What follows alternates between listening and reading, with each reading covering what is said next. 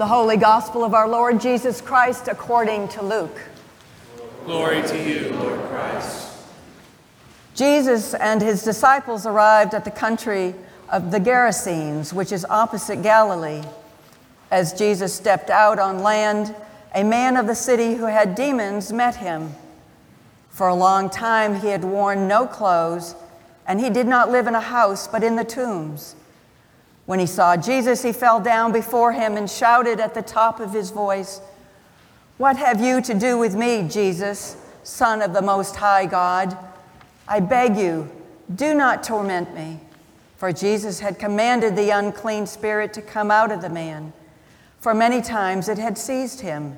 He was kept under guard and bound with chains and shackles, but he would break the bonds and be driven by the demon into the wilds. Jesus then asked him, "What is your name?"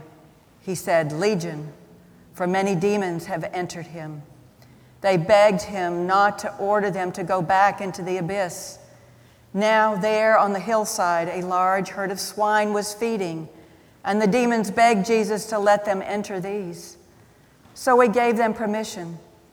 Then the demons came out of the man and entered the swine, and the herd rushed down the steep bank into the lake and was drowned. When the swineherd saw what had happened, they ran off and told it in the city and in the country. Then people came out to see what had happened, and when they came to Jesus, they found the man from whom the demons had gone sitting at the feet of Jesus, clothed and in his right mind, and they were afraid. Those who had seen it told them how the one who had been possessed by demons had been healed. Then all the people of the surrounding country of the Gerasenes asked Jesus to leave them, for they were seized with great fear. So he got into the boat and returned. The man from whom the demons had gone begged that he might be with him. But Jesus sent him away, saying, "Return to your home and declare how much God has done for you." So he went away, proclaiming throughout the city how much Jesus had done for him. The Gospel of the Lord. Praise to you, Lord Christ.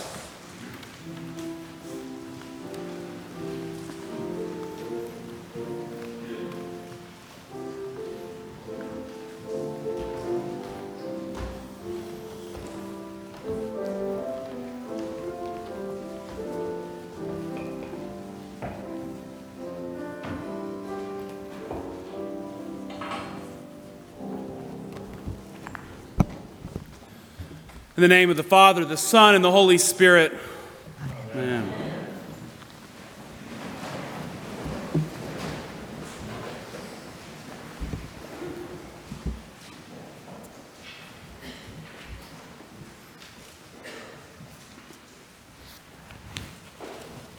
Every month, our vestry meets on the third Monday of the month.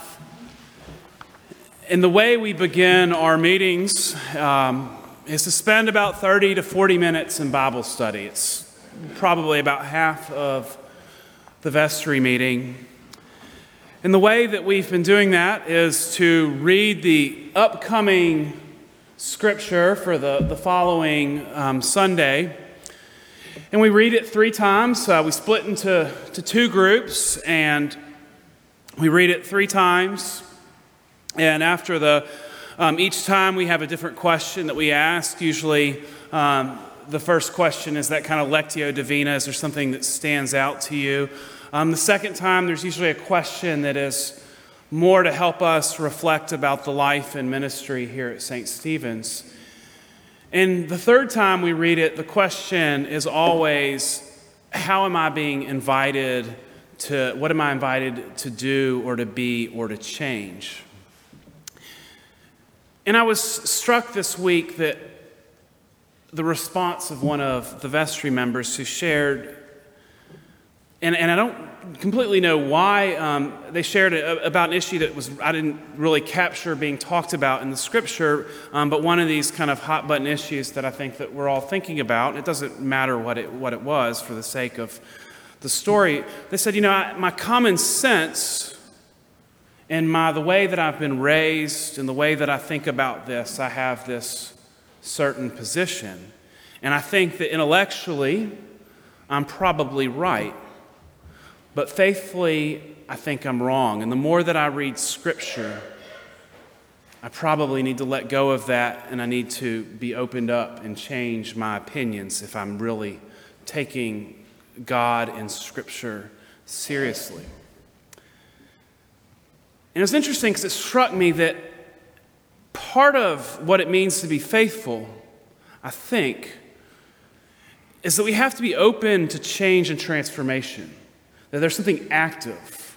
And so another parishioner shared with me an interview with Richard Rohr that I was listening to this week.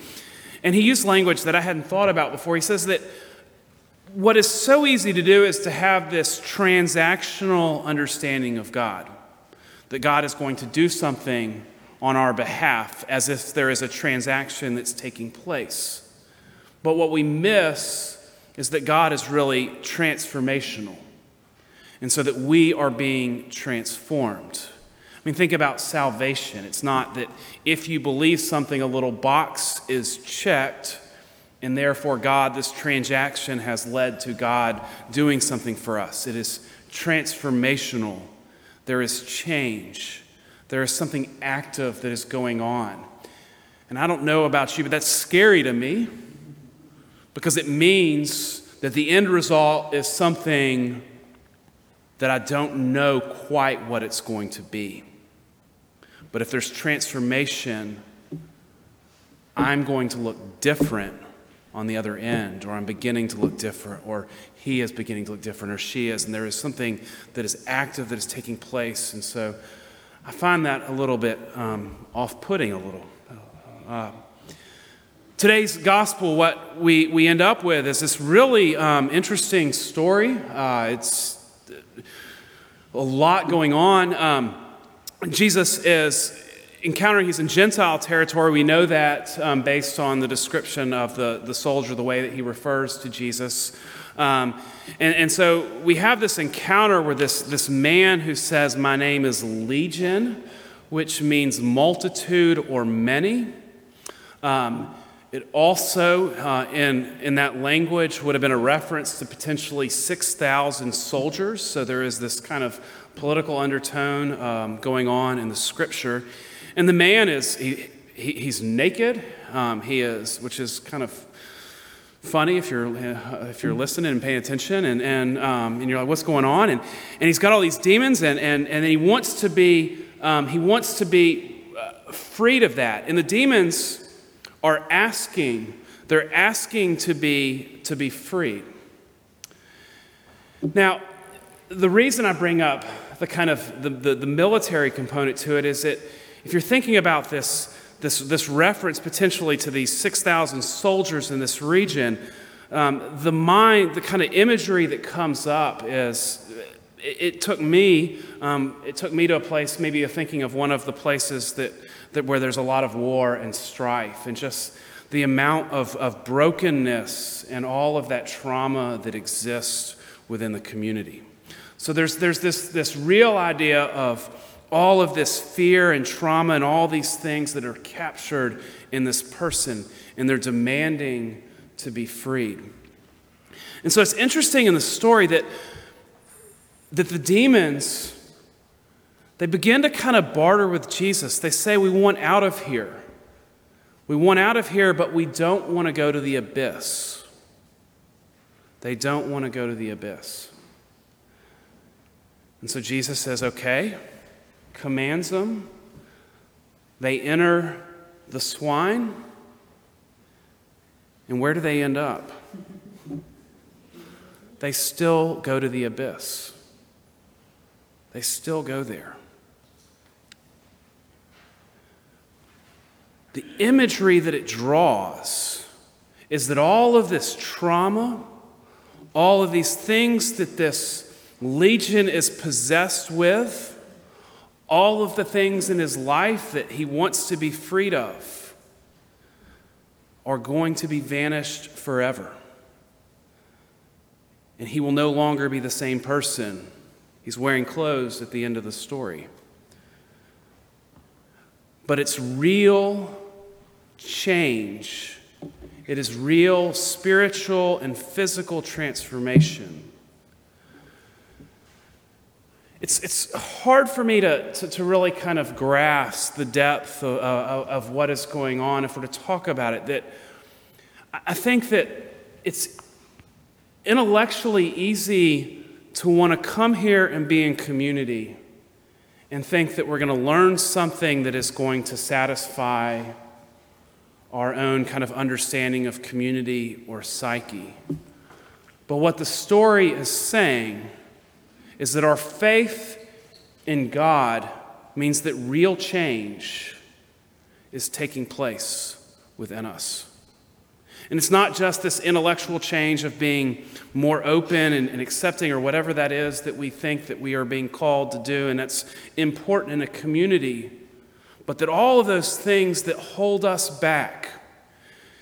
And the one thing I've been learning as a priest is that we all carry around more weight than anybody recognizes, which means that the person next to us and the person that we're in a relationship with, the person at the bus stop, the person in our office is carrying around that weight.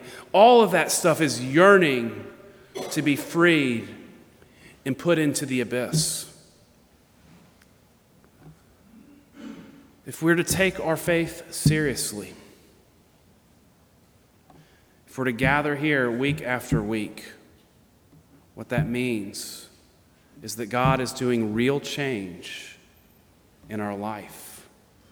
That all of those things that are holding us back, that are giving us anxiety, fear, concern, are yearning to be freed, are yearning to be in the abyss, or that's where God's going to put them regardless of where they want to go. My hope is that we can be open to that change, whatever that is in our lives. I don't know what it quite is, but to see that the power of God is real, that something is happening in the midst of our lives that is real, that there is transformation, and to be open to that, to know that it's not just an intellectual exercise to gather here as a community, but that there's something really taking place in our lives. And as scary as that is, we got each other to support us in the midst of that change. Amen.